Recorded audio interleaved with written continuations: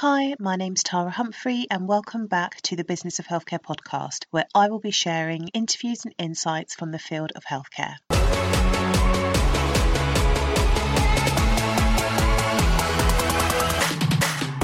The Business of Healthcare podcast is brought to you by THC Primary Care, where we provide operations and project management to primary care networks.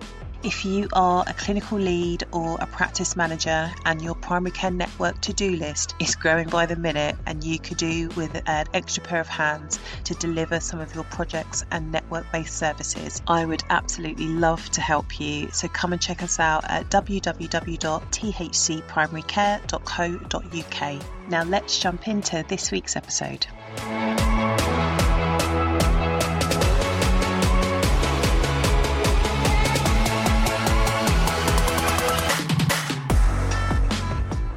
Hi and welcome back. On this episode, I had the pleasure of interviewing Dr. Haidar Al-Hakim. Haidar is former CMO, Chief Medical Officer, psychoanalyst, ophthalmologist, and author, podcast and radio host.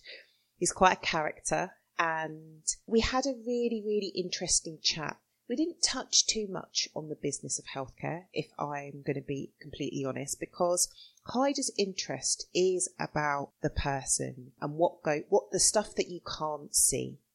So he wants to know about people, what makes them tick, and he said his underlying value is about stopping from people suffering. So we just had a really nice, insightful, deep chat. We talked about the importance of having a strong ego and not a big ego.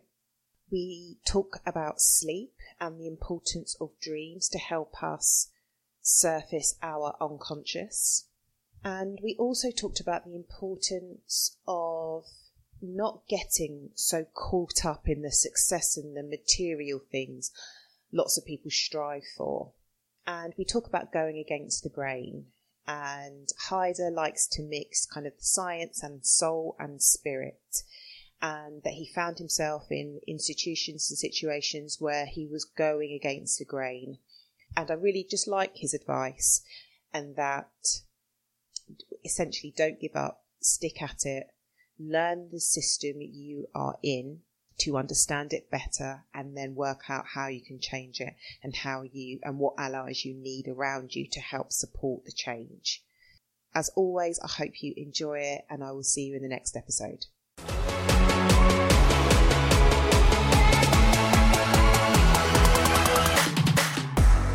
So, hi, Haidar, how are you doing? And thank you so much for joining me on the Business of Healthcare podcast. Hello, Tara. I'm well. I'm very well, actually. I'm even more well now that I'm on this with you. So we were just having a conversation before we got started, and that I don't know what it is, but for some reason, I think it's because you've got such an established podcast. I was very nervous to interview you. Yeah, I mean, nerves is a good thing, actually. I think nerves is a good thing. It means that there's something special here, or that there's something meaningful here, or that there's something purposeful here. So if you've got nerves, then it's a good thing. It means some great stuff is going to come out from this. And to be honest with you, I've always had nerves, to be honest. And I think as you grow older, you learn to kind of, roll with the punches, so to speak. Yeah. And I think, that's what I've done with my podcast, is that, I've interviewed quite a lot of high profile individuals, and I've just got to switch off the nerve and just carry on and just get on with it. So tell our listeners who you are and what you do. My name's Haidar Al-Hakim. I was born in Baghdad in 1975. I came here at the age of 4. My dad's a zoologist, so he came here to do his PhD in Nottingham. I come from quite a famous political and religious family in Iraq, so that's my background. But my dad put that aside and went into scientific academia.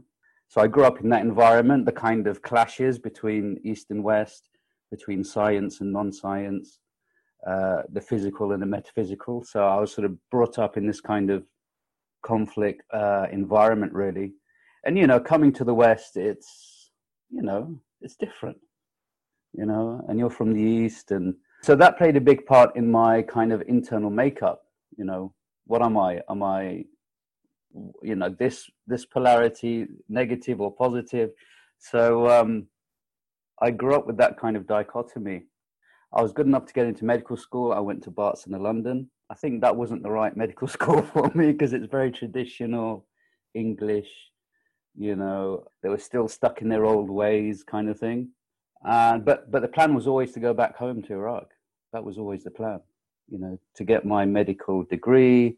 I was good enough to get into ophthalmology, so I trained in London, became an ophthalmologist, and then luckily, you know, there was the invasion of Iraq and the liberation of Iraq in 2003. 2004, I went back home. I hadn't been there in 27 years. You know, because we're involved in politics, we're against Saddam, and Saddam executed 54 members of our family, so we obviously couldn't go back home. So when the regime changed, there was the opportunity for me to go back. And I'm the kind of sort of person that doesn't really think about things. I just jump straight in. I'm a kind of intuition kind of individual rather than a thinking individual. And on a psychological level, they're kind of two opposites. Intuition is opposite to thinking on a psychological personality level. So I went straight in, and yeah, I thought, wow, you know, 2004, I thought, yeah, this is the place for me. So I kind of worked my way. You know, I had a plan of going back home and improving the ophthalmic service in Iraq. I sort of left my NHS training in 2005, you know, without thinking, of course. Went to Iraq, bought a place, started doing some ophthalmology work, and then I realized that I needed some kind of serious funding. So I came back in 2006, set up a charity here in the UK called the Al-Hakim Foundation. And so I was going back and forth every 6 months doing operations and setting up services from 2006. And then 2010, I literally sold up here in the UK and went back to Iraq. And we got some good funding from the US government, from DFID at the time. It was called DFID, Department for Foreign and International Development. So yeah, I kind of burnt my bridges back in 2010, went to Iraq, and we had 3 clinics running. We did, I don't know if you know about retinopathy of prematurity, which is where neonates get abnormal blood vessels in their retina, and it can bleed. So there was none of that service is set up in Iraq, so I set up that service. So yeah, we did a lot of good, but I found that my kind of internal makeup was changing. Everything around my life was based on a particular ideology, which was a very religious ideology. But then slowly but surely your ideology changes. So your internal makeup was changing, but my external reality was the same. So then I had this kind of dissonance between internal and external. And I slowly but surely become more and more burnt out and more stressed because externally I was the same person, but internally I was totally different. And why do you think, what was going on inside? Just kind of, instead of seeing the positives and the good stuff, I was looking at all the negatives, you know.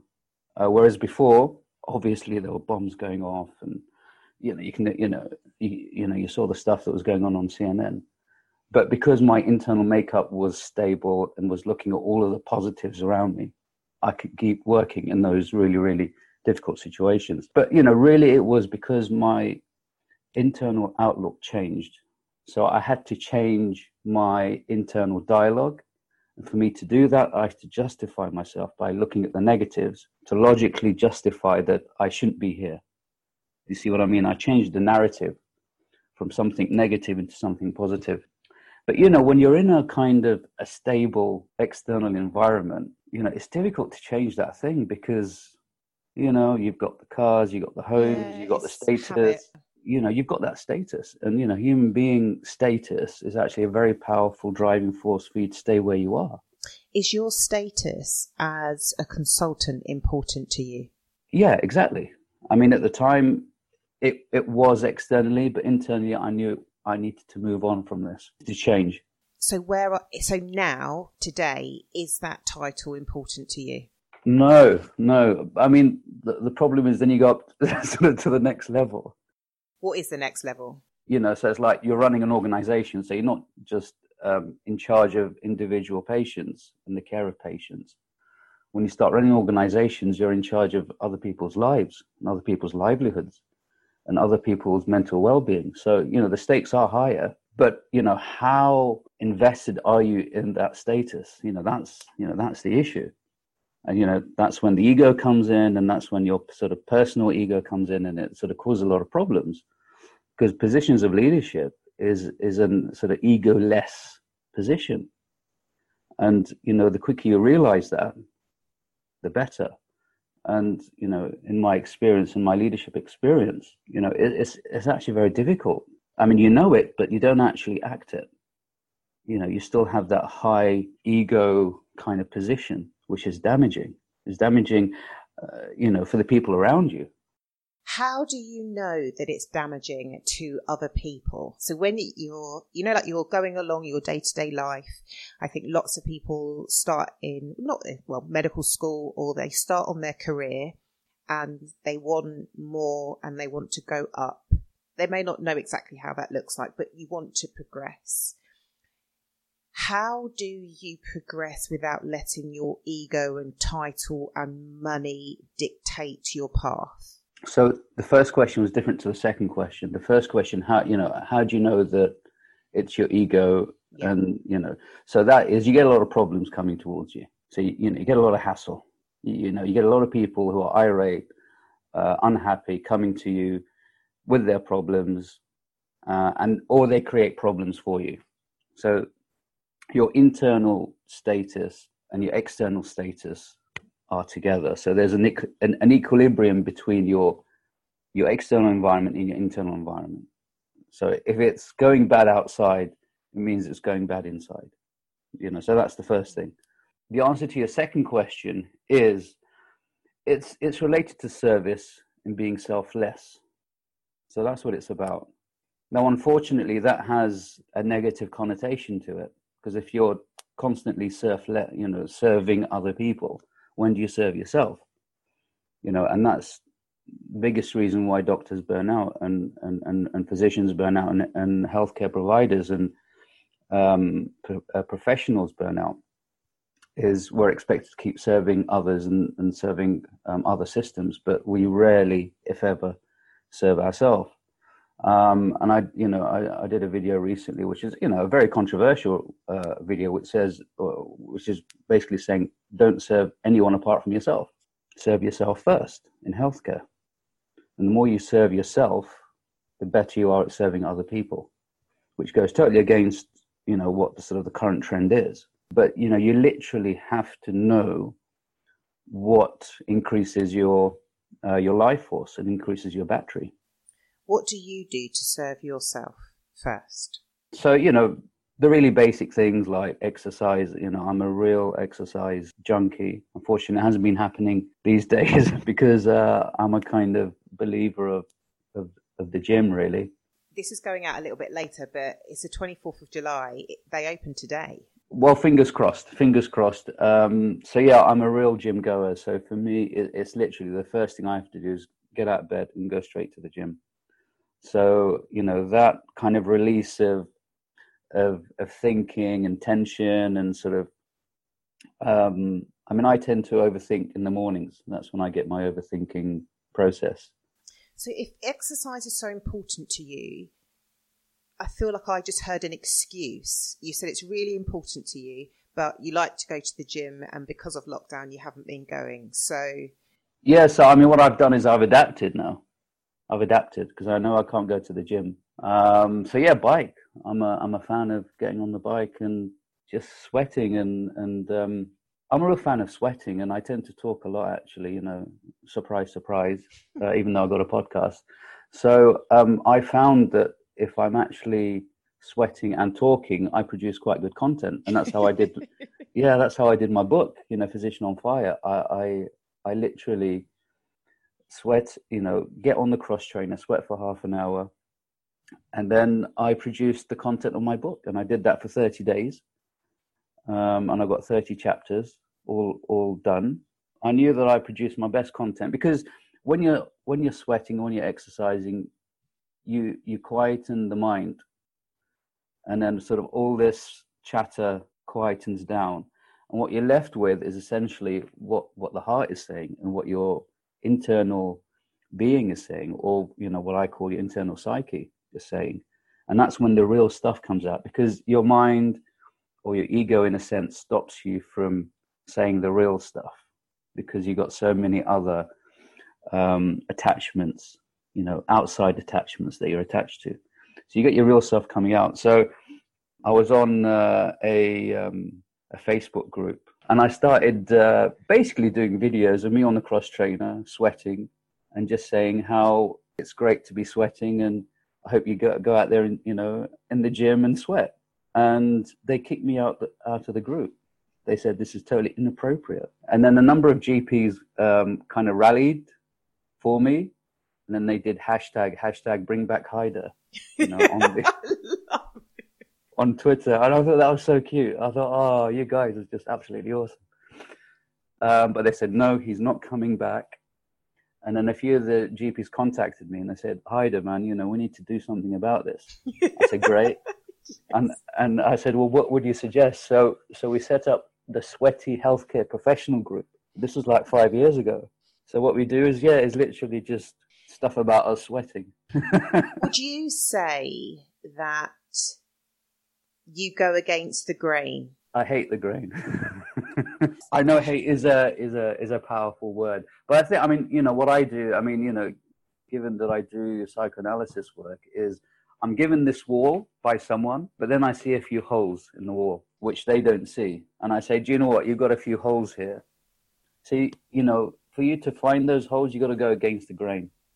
And, I think coming from the East, and, I come from a small minority, you're always looking to sort of duck and dive and look at where things are going wrong. But the problem is you can't really say it, because you're a minority and you are at a lower status. You do need to have to wait until you go up in status before people start listening to you. Do you? Now it's easier because you got social media and, you have an easier platform. But back in the 70s and 80s, there wasn't much media then, unless you got lots of money. But now it's great. If you have something that's useful to say, or something that's against the grain, and as you know, anything that's controversial, anything that goes against the grain, does get traction. These days, something that will always be beneficial for the outliers or the outsiders. So I know titles and status are not important, but the reason why I wanted you on the podcast is you are an author, you have got your own podcast, you are a consultant ophthalmologist, you are an immigrant, you have established your own charity, wound it down, you've got private business. I think it is important to recognise your accomplishments. And I think it's interesting, at the beginning of this interview, you use words like, I was good enough. I set up this. I set up that. You are not commuting. You're living in, I don't know what you call it, like you're living in two countries. You're constantly going back and forth. That takes tremendous resilience, a lot of business acumen. So I think that whilst you like to go against the grain, like you are a successful healthcare entrepreneur. Do you recognise that in yourself? Not really. And, this is all to do with the way I was brought up, where, you don't celebrate your successes. It's just a byproduct of your work. And, being in this kind of Buddhist-like mentality where, you just meditate and it's fine. You don't need the Ferrari. You don't need, the material wealth or the recognition or the status. So that's the kind of upbringing I had. But then when you're put in positions of, recently I was a chief medical officer for a rather large healthcare provider, private healthcare provider here in the UK. And I was surprised how important status is, in the sense that you have a voice and you're able to help other individuals in their career paths. And that's something that I found alien to me, because I've always considered it a selfless act for me to do what I'm doing, and I don't want any reward. But do you get paid? You get paid, and most of my clients, money is not an option. And my family is fairly wealthy anyway. So I think for me, money, I mean, it's nice, but I think for me, it's just bringing that service to other people and that reducing of suffering. You know, that's the kind of value, underlying value when I'm working. And that is so much more enjoyable than, you know, having a massive bank account and having a yacht and you know, driving around in your Porsche and what have you. Wouldn't know I've got a Ford EcoSport. I mean, it's nice. I mean, my uncle is a very well-known political figure in Iraq, and he had the Ministry of Oil at one point in Iraq. So, you know, I mean, I've seen wealth and I've seen big palaces and, you know, stuff like that. I mean, it's nice. You know, I'm not knocking it, but the human being's bigger than that, if that makes sense. And, you know, when I sit there with the politicians and, you know, we have proper chats and so on. Yeah, meaning and purpose and reducing of suffering. Tell me, what does a day look like when you are seeing patients? If it's in the private sector, I don't see more than 2 patients a day. Yeah, in the private sector. And, you know, they tend to be psychoanalysis patients. So it's, you know, very interesting, deep conversations about their psyche.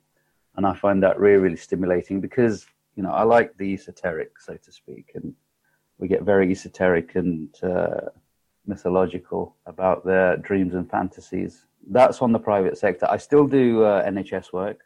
So NHS is busy. I probably see about 28, 30 patients a day. And it's nice because, you know, you're reducing their suffering. You're bringing a lot of relief to them.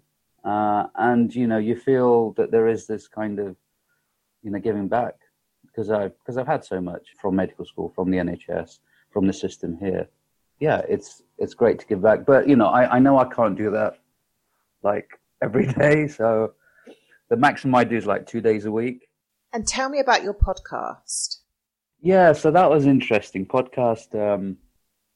So yeah, back in 2000. So I left Iraq in 2000. Left the UK in 2010. Then I was there working. Essentially, I burnt out because I was changing inside of me. And around 2012, a friend of mine came from the UK, and he said, you know, what the fuck's going on? You're sort of so down, and, you know, you've changed, you know, you lost your sparkle. I said, da, da, da. And then he said, well, you should see a life coach. And I was like, what the fuck's a life coach? I eventually saw a life coach, a guy called Brendan Burchard. Back in end of 2012, he wasn't that well known. To people that don't know who he is, like he's a very, very famous life coach, speaker, author, trainer. He's huge. Yeah, but back then he wasn't. But I think he's probably better back then because there's less fluff. Because when you reach a stage in sort of status, you've got to do a lot of fluff at the same time. Marketing, and you got all these different agents and so on. But anyway, I mean, that's my assessment of things, you know, that he was a lot more real back then because he could really immerse himself with the clients. And then, you know, he just changed my perspective. And then he said, well, you should start listening to podcasts. And I started listening to Joe Rogan's podcast back in 2013. And then I got into mixed martial arts. And so, yeah, that's the start of my podcast journey back in 2013. And then I thought, do you know what? I should start my own one. And really it was listening to podcasts that got me out of my funk and I got to the stage of suicide, really, you know. So that was, that's how bad it got for me. So really podcasts saved my life. And yeah, I thought, well, you know, let me start my own one because I'm good at listening and I'm good at talking and I've got a sexy voice. So debatable. So yeah, 2018, I started it in October, Surgical Spirit podcast. And yeah, it's just, you know, talking to people and just having an interesting, deep conversation. People involved in healthcare and, you know, we're interested in well-being and health and being happy, and with a bit of spirit flavor to it as well. Tell me about what's the spirit flavor? The spirit flavor is like the personal flavor. That's what you want. The personal side of things, the individual side of things, because every soul is an individual soul. So everyone has a unique take to things, and that's what that's what the spirit side of things talks about. So I've been listening to a few of your podcasts. I was listening to one where you had two of your friends on and you were talking about diversity. What about racism? Yeah. Yeah, so I had two podcast hosts there and a third guy as well. And this was the beginning of this year. Yeah, we wanted to talk about racism and, how the system was institutionally racist. And at the time, it didn't really explode, did it? Sort of, it was before it exploded. We all experienced racism back then. Do you experience it now? No. I think it's because of the position I'm in. But having said that, I think there's a lot of people out there who have a lot of experience, a lot of quality that they can give, a lot of acumen and know-how, and yet are not brought into the system because they don't quite fit into the culture or into the racial demographic of the land.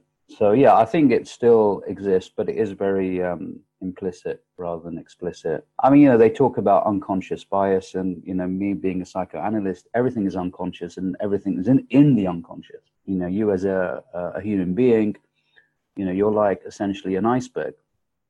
Everything above the water is actually conscious. Everything below the water is unconscious. And most of your actions are actually unconscious actions. And, me being a psychoanalyst, what we try and do is actually uncover all the unconscious that's going on inside. And the best way to do that is to look at your dreams and your fantasies and your intuitions and your premonitions. It's interesting you spoke about dreams. If you don't dream and you don't have fantasies, how do you bring the unconscious to the conscious? What are you working with? So, the commonest cause for not dreaming is actually stress. So individuals who are stressed tend not to dream quite well or have very vivid dreams. And if they do have dreams, the cognitive processes dampen it down because you got the stress process happening. I always thought that if you didn't dream, you're all good. No, in my opinion, dreams are actually essential. Dreams are a matter of life and death, and dreams are what it's all about, really. Oh, God, I never dream. And, the simplest step is actually just to think about dreaming before you sleep. So that's, obviously, there are certain stresses which you need to seriously think about reducing. That's the first thing. And we all know what the biggest stress in our lives are. We don't need to talk about them because you know what it is inside. And it's just a matter of action, going about doing something about it, reducing that stress, if that makes sense, because there's 1,000,001 different causes of stress. But you all know what the top 3 stresses are in our lives. And there's always one thing we can do about it to reduce it, whatever it is. When your patients come to see you, and I know they're coming to see you for a variety of reasons, but in a nutshell, what are you helping them with? Knowing themselves. So they've got lots of unconscious processes which they're unconscious about. So I'm helping them to know themselves, to make the unconscious conscious. How do they know to see, not you specifically, but how do they know they need to come and see a psychoanalyst? Well, they don't really. And I think you kind of stumble upon it, just like I did. Through my processes, through my experiences, I came across, Freud and Jung, and, that was the start of things, basically. And then I went into analysis, and then I went into training, and I thought, oh my God, this is a whole new, different ball game. And, this line of work came from physicians. So Freud was a neurologist and Jung was a psychiatrist. So it's steeped in medicine, but at the same time, it's steeped in the esoteric as well, which is what I really, really enjoy. Is it common for, you've got 2 specialities, 2 very different specialities. Where does your heart lie? Definitely on the esoteric side of things. So, when I'm seeing my ophthalmology patients, we do delve into the other stuff, non-eye stuff, and they really enjoy it. Okay, I've got 10 minutes to see the patient, but I can do the ophthalmology in 30 seconds, 1 minute, because it's a physical side of things, and you can see it there in front of you. But 9 minutes of that 10 minutes is literally about the psychological aspects of their life. And I'm biased, obviously, because I think everything's psychological, which originates in the psyche, which means soul in the ancient languages. So yeah, I think if we can bring soul into healthcare, it becomes quite interesting. But it's different from psychotherapy. So I do have a diploma in psychotherapy, and psychotherapy is more therapeutic, which means you're giving therapy to someone else. Whereas on the psychoanalysis side of route, it's more of a coaching side of thing, where the answers are actually in the client rather than yourself. So I find, that's a nice kind of dichotomy there as well. Do you still see a coach? Yeah, I still see a coach. I'm still in analysis. So yeah, I'm always having someone keeping an eye on me just to make sure I don't go totally off. And I think it's important. It's important that everyone has someone that they trust, someone that has a certain degree of knowledge that they respect, and someone that they can talk to and can be honest about themselves and what's working, what's not working. And I think it's a continuous process, because we're constantly changing. We're not just physically changing, we're also changing psychologically on a daily basis. It's important to realize and understand this change that's going on within you. Have you found yourself changing and questioning yourself and your life due to COVID? Or has your mindset around that been pretty steady? At the start, yeah. At the start, I was very questioning and quite confused, really. I think that lasted for about 3 to 4 weeks. So, the initial shock of the total change to our whole, the whole life, the whole world. And then I got it, surprise, surprise. So it's quite interesting how this kind of psychological questioning and psychological breakdown, and your foundations fall down.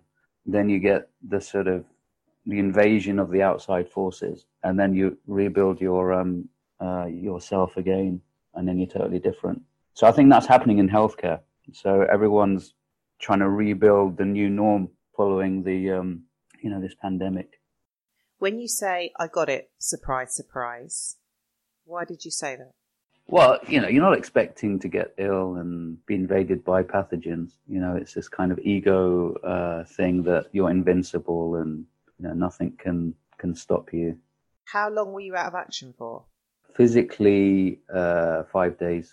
So yeah, I mean, it was a strong like flu kind of thing. Body shakes and body pains and temperature and cough. And after about a week after that, I was absolutely fine. Do you think in the next 5 years I would like to do X, Y, and Z, or do you just go with the flow down? I don't actually. I don't look. I mean, people that I've worked with who want me to sort of work in the future and go backwards and sort of stuff like that, I find that too restraining and too descriptive and too, it's just not me. I tend to work by the day. So I work, okay, I'm going to do this today and that's it.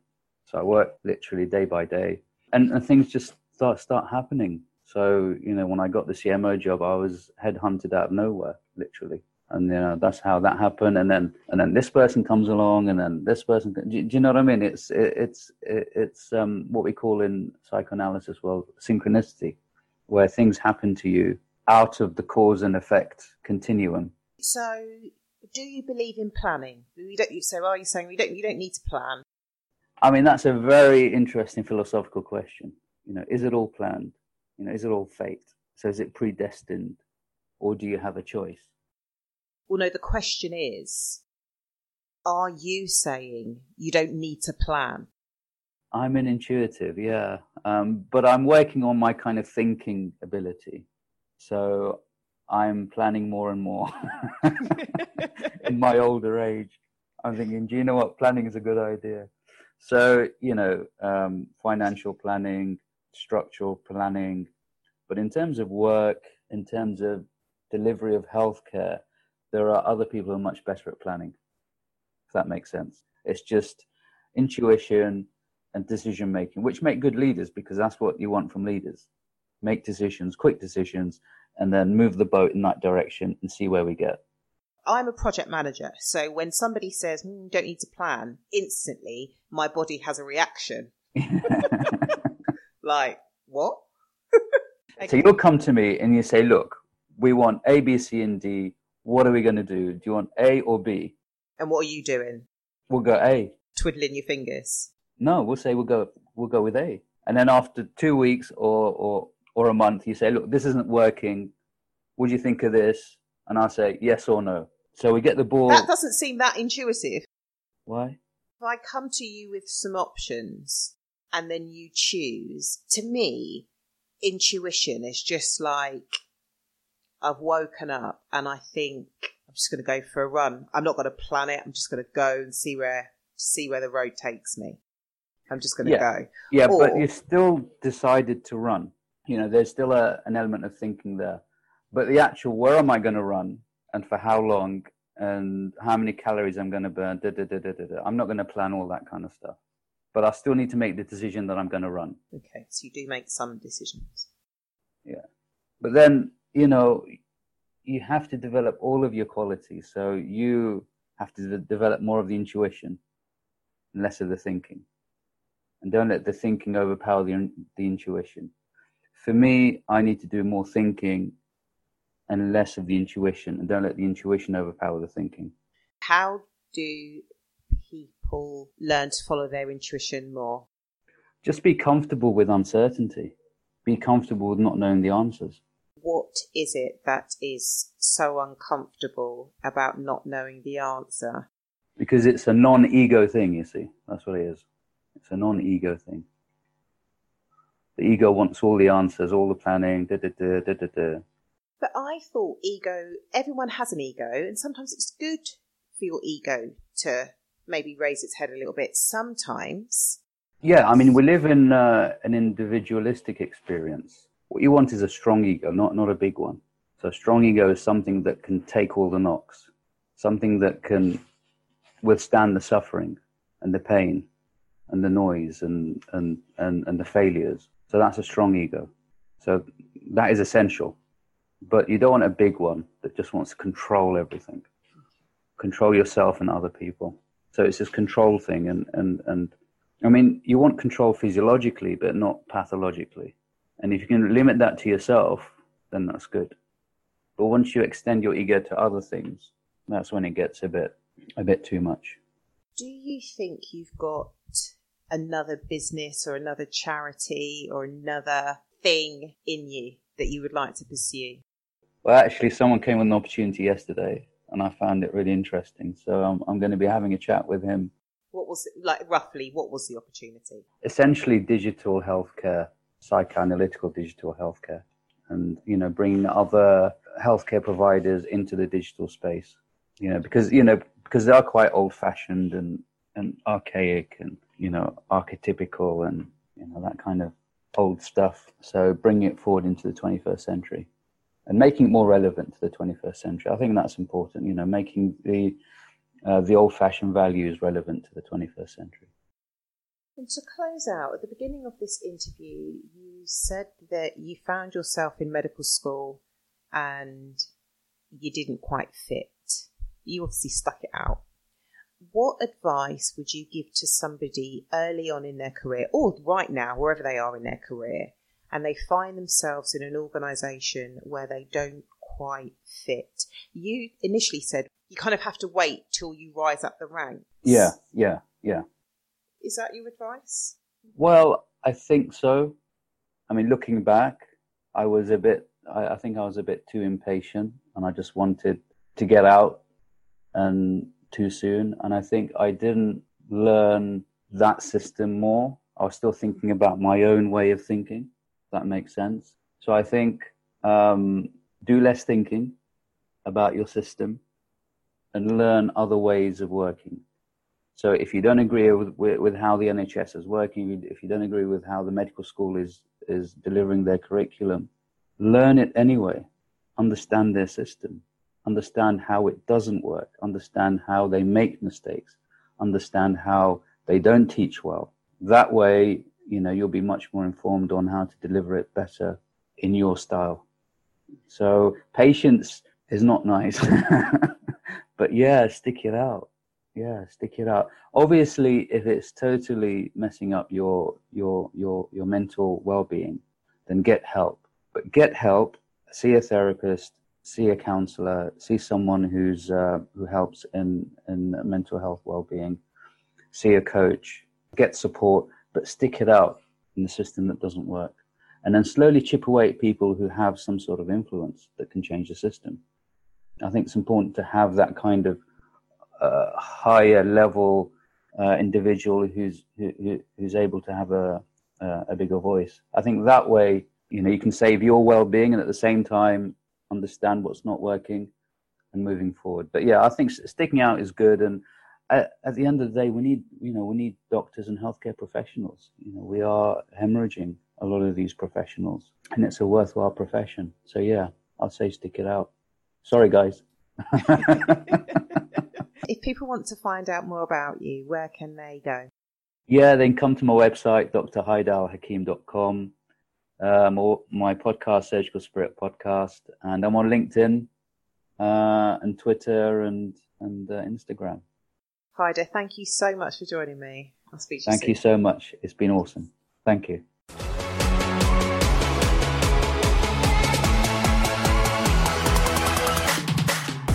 Thank you so much for joining us. And if you like what you hear, it would be great if you could give us a shout out on social media. You can find me on Twitter at THC Primary Care, on Instagram again at THC Primary Care, or on LinkedIn, just look for Tara Humphrey. And if you really like it, it would be great if you left us an iTunes 5-star rating and review. And I will see you in the next episode.